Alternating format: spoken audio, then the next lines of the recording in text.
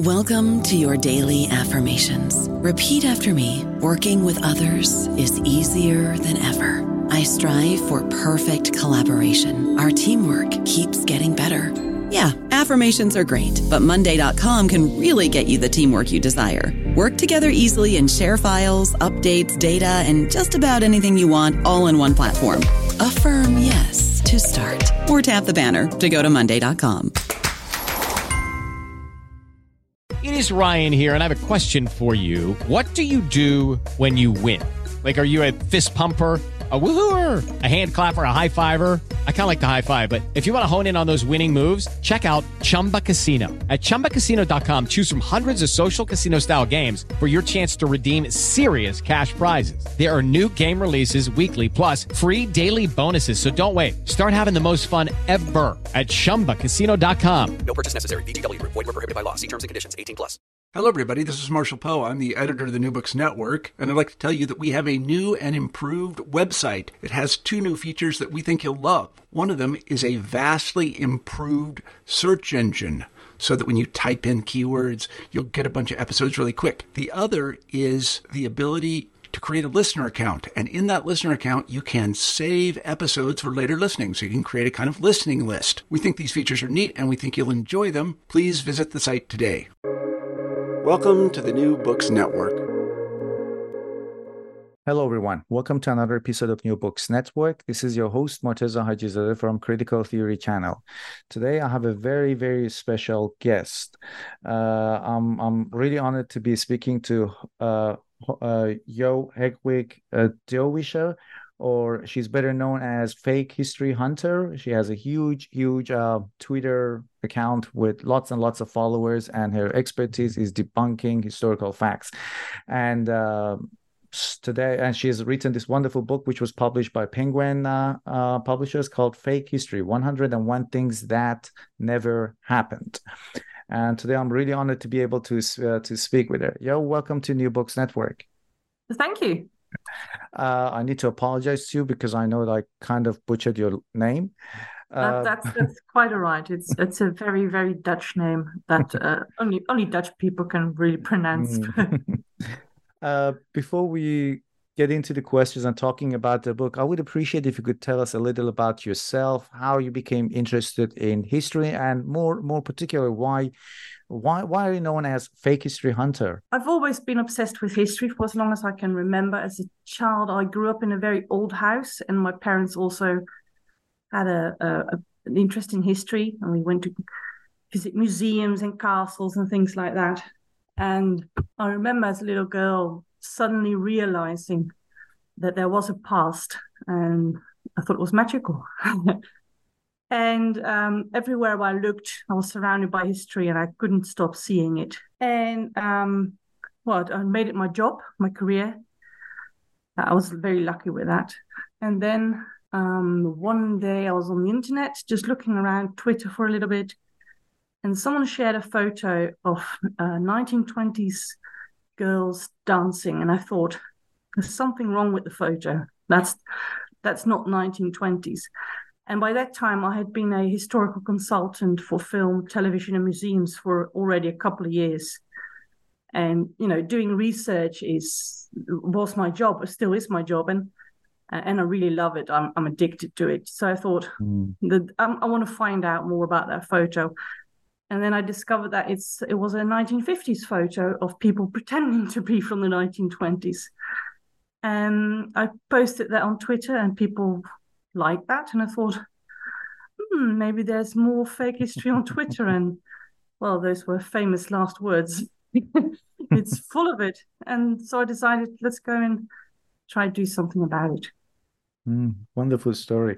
Yeah, and I must say that there were some of the stories you have in your book and some of the stories you have debunked on your Twitter account. I used to believe in them, and I'm not a naive person, but some of them are really difficult to be able to see through. But we'll talk about that. So, Fake History Hunter, 101 Things That Never Happened. How did the idea of the book come to you? I know that some of the materials in the book are from your Twitter account, the ones that you have already debunked on Twitter account. But here, maybe for the benefit of the audience, maybe you should also talk about the structure of the book. Like, you start with the myth and then you debunk it, and at the end you have some reputable resources to prove the points you're making. So can you tell us about the idea of the book?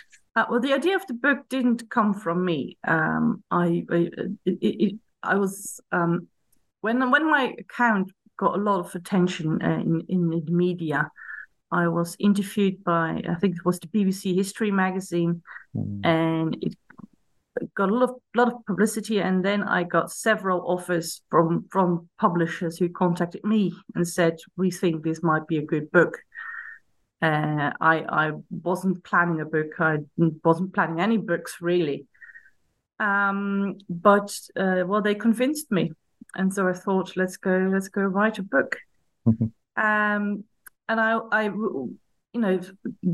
the publisher gave me some advice on what they think would work really well, and I thought the idea of starting with the myth, because that's how I work. That's how I find them on the internet. That's how I find these myths, that they are given to me, they're shown to me, and then I start correcting them. And this is how most people know the story. So that's I thought, let's put the myth at the beginning of the chapter. This is what you probably believe, that you may believe, but you may have read somewhere. And then I start debunking it as hard as I can. And I throw everything I've got at the reader, and then finally I throw in a few sources just to prove that I also didn't just make it up, because it is important that you don't really blindly trust anyone just because it's in a book, or just because they're a professor or an expert or a historian. If someone can't prove their point, you have to remain, critical. You have to. So that was very important, and that when I say to other people, if you can't prove your claim, it has no value, then I should also prove my claims, just to be fair. So that's how the book came about. Other people said it was a good idea, so I thought, let's do it, and that's sort of how the book works. Wonderful. And was there any selection criteria in these stories? You have 101 fake pieces of history here. Was there any selection criteria, or they were just random things that you've come across in your career? It is a bit random. I try to. When I started, I thought I probably should do this in different sections with different themes. Or perhaps per era, but because some eras, because of my personal obsession, are a bit over. There are more chapters about certain eras than others, and some subjects are more popular than others. So it was very. Originally I wanted to put some sort of theme or division in the book, but then I thought, what. This is how it works for me on Twitter. It's very from one chapter, from one subject to the other. So I eventually I just gave up on trying to put it into little boxes and just went, right, here you go. These are all very, very different, very, very strange chapters, and I just put anything in that I could think of that either I thought was a very interesting story, that. A myth that a lot of people believed, or that I think showed very nicely how to do research, or how to. It was a good example of being a bit of a history detective, because so either the story is important or fun to read, or the research is interesting and fun to read about. But in the end, it was also about some chapters. Simply, we couldn't get permission to use the image that the story was about, and without the image, sometimes the story doesn't work. So that's why some chapters had to be replaced by others. And some of these I wrote or worked on many years ago, while others I worked on literally days before I put them in the book, because new myths keep coming. And that's also very interesting and exciting. And then suddenly I said to the publisher, we've got this thing going on now with artificial intelligence, artificial intelligence, and this I've just corrected this story, and I think it might be interesting to put in the book as well about others I worked on almost a decade ago. So it's a very no. There's a bit of chaos in the book and how the book came about. But when I was reading the book, I could still see maybe not so much patterns, but there were a lot of connected themes. Let's say medieval history, of course, World War, pop history. But you're absolutely right. There's so many misconceptions and let's say fake histories about so many different subjects that it's really difficult to be able to categorize them into some categories. But anyway, out of I'm myself a huge fan of medieval history, and I really enjoyed the ones that you've debunked in the book. One of them is that millions of women were accused of witchcraft and burned at stake. So let's talk about some of the myths you have in the book. We won't cover all, but we'll talk about some. So I would appreciate if you could talk about women being witchcraft and being burned because of doing magic, maybe. Yeah.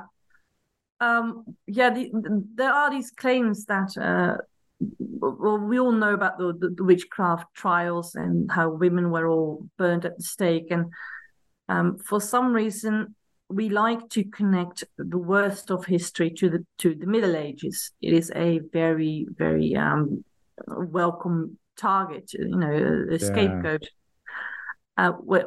Dirty things, evil things, torture, witchcraft, burning, you name it. We automatically almost in our brains think, oh, that must be the Middle Ages. But especially with the witchcraft trials and the terrible things that happened, because they did happen. Let's not pretend it didn't. That mostly started after the Reformation, after the Middle Ages. It was a post-medieval thing. It was a Renaissance thing, an early modern era thing. The time that we like to think of as being much more advanced than the Middle Ages. But in reality, in the Middle Ages, the general consensus was that witchcraft wasn't a thing. Even the church said, no, witchcraft, if you think someone is a witch, you're suspicious. Because why would you believe that? What's wrong with you? At the end of the Middle Ages, there were witches being persecuted and even executed. But the main number of victims came after the Middle Ages, and they weren't millions. They were probably roughly, it's difficult to be sure. It's all a bit of a guesstimate. Probably about 30 to 80,000 victims of witchcraft, mostly women, but not exclusively.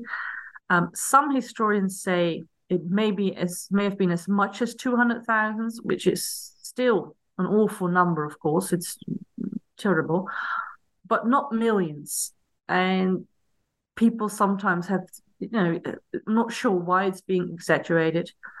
And it doesn't make it any less bad what happened by saying it was tens of thousands that died.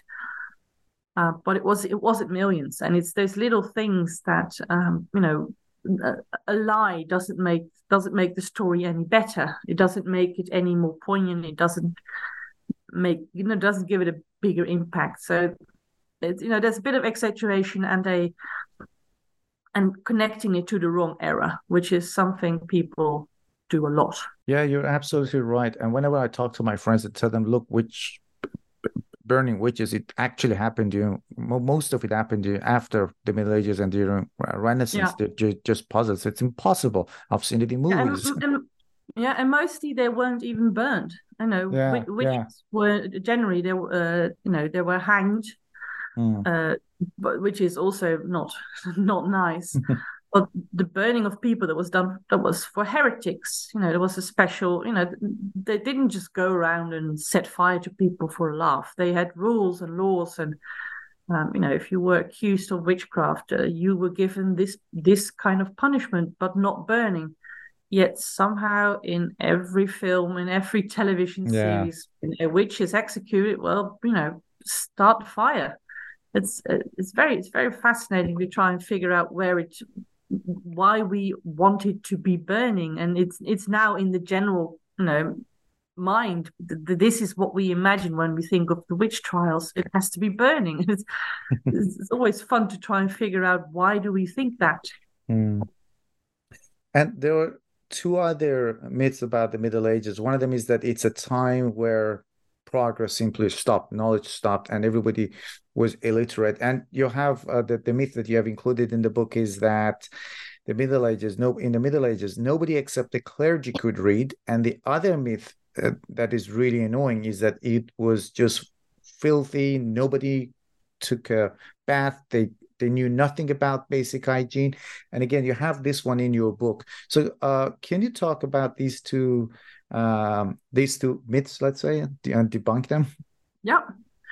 The idea that medieval people could not read or write, it's mostly true. The majority of people were not literate, or what we call literate.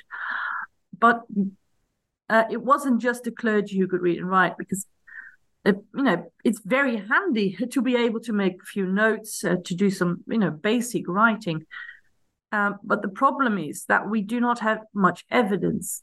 And that's because books were very expensive and people wrote them on parchment, which, involved literally getting the skin of an animal and preparing it. Books were special and, valuable books. That's what, people put in their libraries and were very careful about. And, those they survive to this day. But what we seem to forget is that a lot of people, the normal people, the common people, they wrote on birch bark, on wood, on pieces of bone, on walls, they wrote on lots of things. And I think that there was a lot more writing and reading going on than we think, but it's very difficult to prove because these are all materials that, that they don't last very long. You try writing on a piece of wood and then you throw it in the fire when you no longer need it. But archaeologists have found these things. For instance, in Russia, in a very specific area, the ground had this certain level of, not quite sure how to describe it, but the ground there somehow managed to save birch bark for centuries. And they found all these letters people had written, and even homework and drawings made by children. And, someone threw them or they dropped them in the swamp or whatever.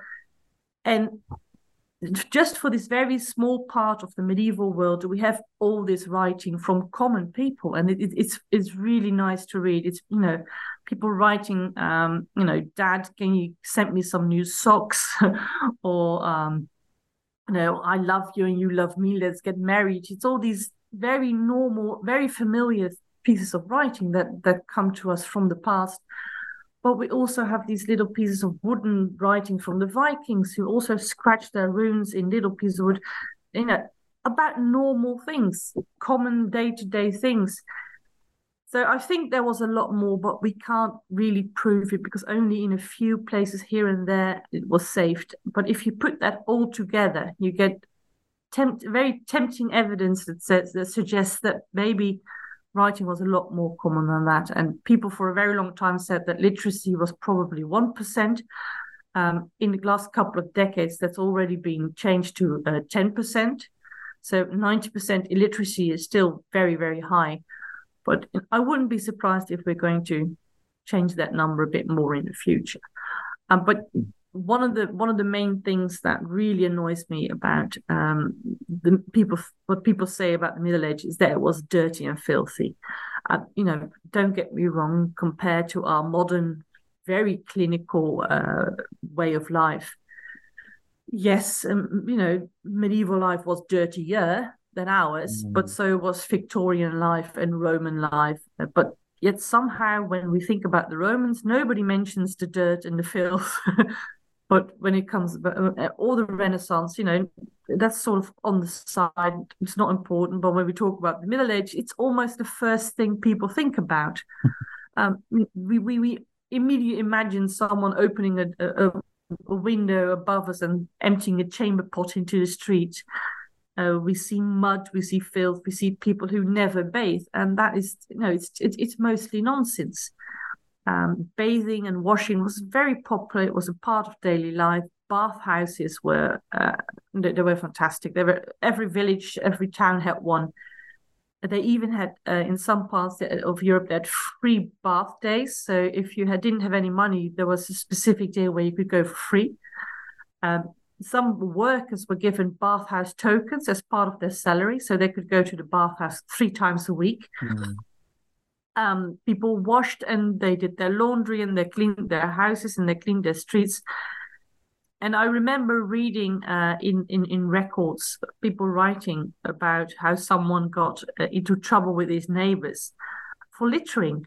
Someone threw a little bit of food or something like that on the street, and the neighbors came out and I wanted to punch him. There was a fight and it had to be taken to court.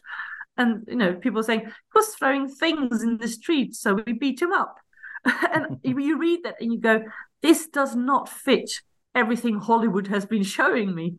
Yeah. And, the records are so full of these things. And it's almost like as if people, when they're researching history, they look at a page in a book and it's in the old records and it says, we have the medieval city and it is the Middle Ages today, and we have all these problems with filth. There's filth everywhere. And then they close the book and they say, right, now I know what medieval life was like. Instead of, turning the page where it says, so we did something about it. And then you get this whole list of these are the new laws that stop people from, littering and making a mess and polluting our water, because we need clean water. We need to drink it. We need to make beer. We need to do laundry. So so it's very important that people don't pollute our water sources. And you read all these, and you think they have more laws on what you can do, about the environment than almost more than we have. And when you start looking at it from that perspective, suddenly you realize that so many things, especially about hygiene and general cleanliness of the Middle Ages, is that people have been teaching and talking about for centuries. It's just nonsense. It's very, very strange to discover that. I don't know about you, but I'm very busy and I don't have a lot of time to cook. That's why I subscribe to Factor. Eating better is easy with Factor's delicious, ready-to-eat meals. Every fresh, never frozen meal is chef-crafted, dietitian approved, and ready to go in just 2 minutes. You'll have over 35 different options to choose from every week, including Calorie Smart, Protein Plus, and Keto. These are 2-minute meals. Factor meals are ready to eat and heat, so there's no prepping, cooking, or cleanup needed.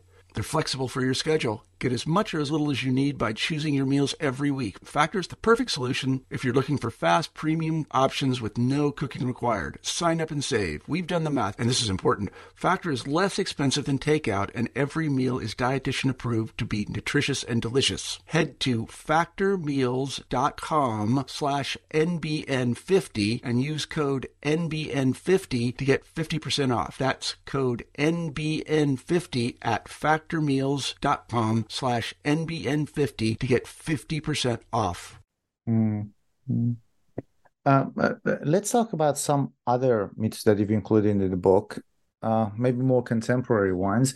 And I guess a timely one, there's one myth that would never ever go away. And every year, every Christmas, it just comes up again, which is Santa wears red because of Coca-Cola. And I guess every year you have to debunk this. It's already started, it's November. Yeah. So it is a very tempting one. And people seem to have a problem with understanding the difference between popularizing and inventing, because fair due, Coca-Cola absolutely popularized that look of Santa, the jolly fat man with the red suit. When they went full advertising mode with Santa, they spread that image all over the world, and they still do, almost daily. They have sort of adopted Santa, to use nice words, but they were not the first. Santa, exactly as he is today, as he looks today, the same guy, same suit, same color red, was already, very popular, especially in America. It was used everywhere, even in advertising for other sodas, which I found very funny, because there you was advertising a drink long before Coca-Cola did that. And luckily, this is one of those myths that's quite easy to debunk, because we literally have advertisements, magazine covers. There is so much art from before Coca-Cola got involved that shows Santa just the way he looks today. But just because they read somewhere that Coca-Cola got involved with Santa and used him everywhere, and then after that, the old image of Santa was sort of forgotten, and people in their brains sort of turn it into Santa was invented by Coca-Cola. So it's you can understand where this myth came from, which is not always easy, but in this case, you sort of get it, but it's wrong. And maybe another contemporary one is that Thomas Edison invented the light bulb. Yeah, again, it's the same sort of idea. What Thomas Edison did is he got a lot of inventions from other people, put them in a new, fresh package, put a nice bow on top, and commercialized it. He was the first one who got an invention that already existed, but he showed to the world how you can use it and how it can work and how it can change our lives. And because he had so much money and support, when he got financiers and other folks in the media to visit his laboratory, he said, he flicked a switch and he said, look, I've got lights everywhere and I can make them cheap and I can make them work longer and they're really cool. And everyone thought, wow, this is fantastic. But we forget that there were light bulbs already being used in public long before Edison got involved. Of course, they weren't as good. Let's be honest, Edison did an impressive job of making the light bulb more affordable and smaller and last longer and things like that. And when I say him, I mean his laboratory and his workers. But they had light bulbs, and some of them didn't last very long, and some of them were way too expensive to use. And I'm not saying they were really good, but they existed. And when you want to say that you invent something, it's about the first person who did it, and not if it's not the best one. And another one that I didn't know myself until I came across that one in your book, and it was funny because when I read about it in your book, then I was listening to another interview somewhere else, and somebody else mentioned the same thing, which is Newton. The idea is that he came up with a theory of gravity when an apple fell on his head, but apparently it's wrong, and I didn't know it myself until I got the book. Can you talk about this one, please? Yeah, it's I rather enjoyed this one because it used to be, I don't remember the name of the cartoon, but I remember as a child reading a cartoon where Newton was shown being hit in the head with an apple. Same thing with me. Yeah. And I really, I didn't quite understand anything about gravity or this theory of it, or that's way too complicated for me, and I'm not quite sure I do today. But that's an image that stayed with me, because as a child you like people getting hurt in cartoons. But when I tried to figure that one out, I went to see where did the story come from, because when you grow up you automatically think that's a bit too good of a story. It's almost as if someone made it up just so that children in school pay more attention, which it works. But I already sort of assumed that it was probably not true because it was such a funny and a cool story.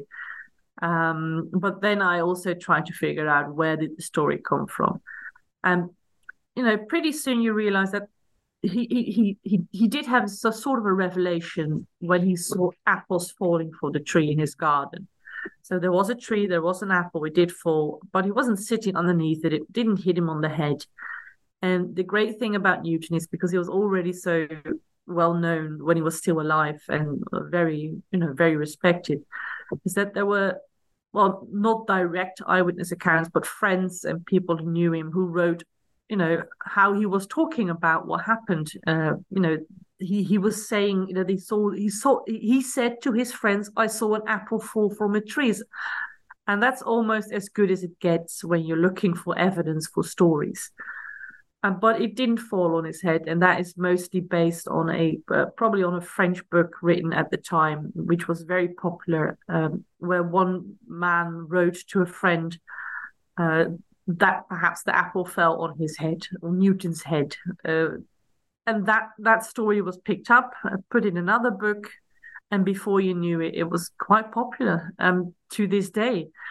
And that was so fun. That was a really fun story to research, because you can almost be sure that is where you can almost pinpoint the birth of the myth. That is always very, very nice to figure out. Mm-hmm. Yeah. And another one was about Nazi salutes, which has Roman origins, which is, of course, wrong.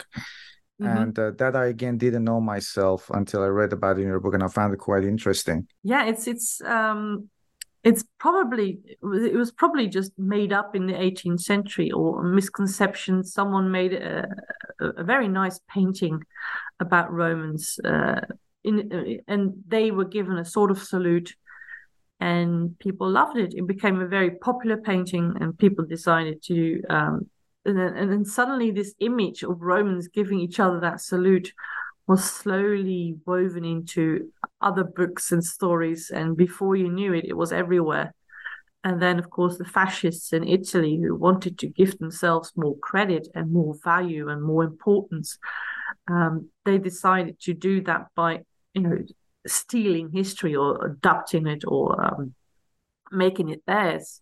Because if you have history, somehow you become more important, become more credible. So they say, we are continuing the Roman way, and they started saluting each other. And, in reality, if you would get a Roman with a time machine to 1920s Italy and say, "Oh, look, those fascists are giving each other the Roman salute," he probably would have gone, what on earth are they doing? Because there is no evidence for starters, for a Roman salute, for one that everyone used all the time. But for one just like it, there were salutes similar to it. People don't know. There were several salutes and greetings, and some we know about, some we are not quite sure what they look like, but they're mentioned here and there. But there is no real evidence of a Roman salute that looked anything like the one the Nazis and the fascists still use, unfortunately. Till the 18th century, and which is something that happens quite regularly when you're trying to figure out the origin of a myth. It is quite suspicious how often we end up in the 18th or 19th century. You think, what were they making up history on purpose? Because it happens a lot, especially the Victorians. They are cheeky. Just a final question. We live in the age of information. There's data and information everywhere. You just mentioned there is AI. There are lots of fake videos, and there's ChatGPT. Can easily create lots of information or even pieces of history. So what kind of advice do you have for people who want to sift through all that information and be able to read critically? I think the most important thing when we're being swamped and flooded by all these stories is that we look at the source. People who are saying these things, where do they get them from? Just because it's on the internet doesn't mean it's true. If someone said, I was taught this when I was a little girl in school, and someone was telling me tall stories. We were taught to say, well, prove it. If you wanted to fight with someone, you said, yeah, well, prove it. And I think that's a really good thing to keep in your head when you're reading things. Where is the evidence? Where is the proof? You don't have to go deep dive into the archives just to be sure. But there are so many stories out there that don't even have any references. There are no sources. There are no mentions of history books that they used or archives. There's nothing. People just write a story, and people believe it. And you have to remain critical. You have to go, why would I believe this? Why would I believe you? Who the person who writes it? Are they an expert? Are they have they spent lots of years doing research? Do they know what they're talking about? You have to be very critical and don't blindly believe anything anyone ever says. But on the other hand, you have to also be careful not to go too far, because we live in a world where people don't believe anything anymore, and that's also not good. When a medical expert tells you something, it's probably get a second opinion if you must, but don't just start assuming that all the doctors are always lying, because that's also nonsense. So try and look as good as you can at the source of the story. Where does it come from? The person who's telling it, do you think that they know what they're talking about? Can they prove what they claim? And if you have a little voice in the back of your head saying, well, this is a bit of a tall tale, chances are that it might not be true. And especially those stories that are somehow made to make one group of people look so much better than another, or worse.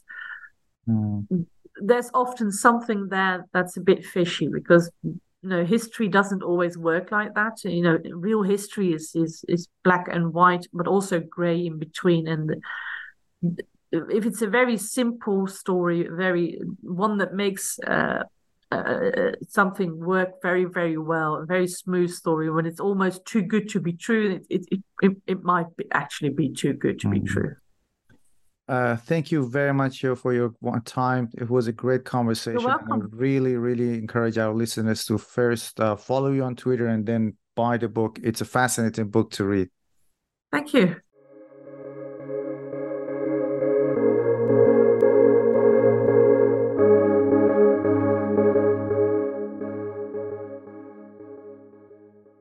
With Lucky Land Slots, you can get lucky just about anywhere. Dearly beloved, we are gathered here today to... Has anyone seen the bride and groom? Sorry, we're here. We were getting lucky in the limo and we lost track of time. No, Lucky Land Casino, with cash prizes that add up quicker than a guest registry.